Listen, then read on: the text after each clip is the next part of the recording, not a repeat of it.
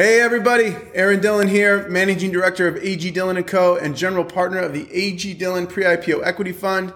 Miro and GoPuff launched new products this week. Semiconductor shop Astera Labs posted a massive $3.2 billion valuation, and virtual clinic Maven scores a 35% valuation increase to $1.4 billion valuation.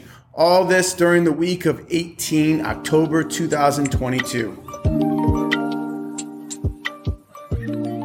Okay, got some big company news for you here. Miro and their virtual whiteboard technology have skyrocketed from 5 million users in 2020 to over 40 million users as of Q4 2022. Virtual whiteboards are quickly becoming essential tools alongside video conferencing. So you think like Zoom, workplace messaging, think Slack, right? That plus the whiteboards. This trend is spotlighted by Adobe's $20 billion acquisition of Figma in Q3 of 2022, just a few months back, when Adobe executives stated that FigJam, which is Figma's virtual whiteboard technology, was central to the deal. Miro posted a $17.5 billion valuation from its Series C in December of 2021. That was their last valuation. The Medicare healthcare company Devoted Health launched across 8 new states this week: Alabama, Colorado, Hawaii, North Carolina, Oregon, Pennsylvania, South Carolina, and Tennessee. Prior, the company only operated in 5 states, so there's a big jump in coverage. They also announced that they're now servicing 80,000 members starting in January of 23. So Devoted Health has a $15.2 billion valuation as of its last funding round in September of 2021. And last, we got GoPuff, the convenience store and alcohol delivery shop. They launched 3 new products this week: scheduled deliveries, gifting, and in-store pickup. The company hopes that the new products will drive incremental revenue. GoPuff had planned to go public, an IPO in mid-2022, which was obviously delayed.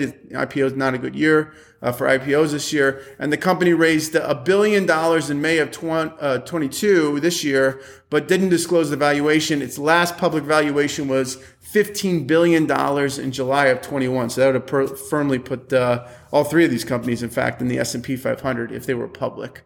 All right, so there were some large capital raises this week, too, that I want to highlight. First up is Astera Labs. They grabbed $150 million at a $3.2 billion valuation. Astera is a semiconductor company which is clearly benefiting from the U.S. government's desire to have more semiconductor manufacturing happen in the United States. Fidelity Mutual Funds led the most recent round, which gave the business a 232% valuation increase from its Series C in September of 21. Digital health solutions picked up a lot of traction during the pandemic, and Maven Clinic is capitalizing on this increased adoption. The company provides video chat and messaging with family care providers, a dedicated care advocate, and personalized content, as well as virtual classes from experts for women. And they do this all through kind of their digital platform. They have a specific focus on providing healthcare services in and around having a baby. Maven is servicing over 10 million families right now, and their solution is typically offered through employees as a health benefit, so kind of complement the healthcare plan. And that said, anyone can become a member. They don't have to have insurance. They don't take insurance. So a video call with a doctor will set you back around $100.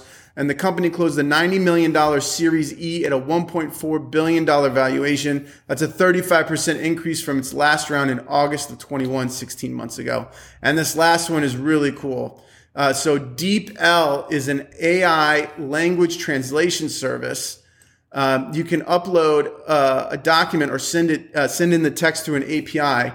The company will translate into 27 different languages. It's a software as a service pricing model, and they offer a couple pricing tiers. The highest is a $58 per month if you use their app, but you can also hit the APIs for $25 per each $1 million characters translated. I co-founded an ETF company about 10 years ago, and we did a lot of business in China. DeepL would have been a godsend to translate all of our English content into Chinese quickly and for a lot less dollars. The biz pulled in $100 million in capital in this last round at a $1 billion valuation. So check out agdillon.com for more research on pre-IPO stocks. This week in pre-IPO stocks is a part of A.G. Dillon & Co., a venture capital asset manager. Give me a shout to talk pre-IPO stock research, how to invest, or venture capital funds specifically designed for RIAs, IBDs, and their individual clients.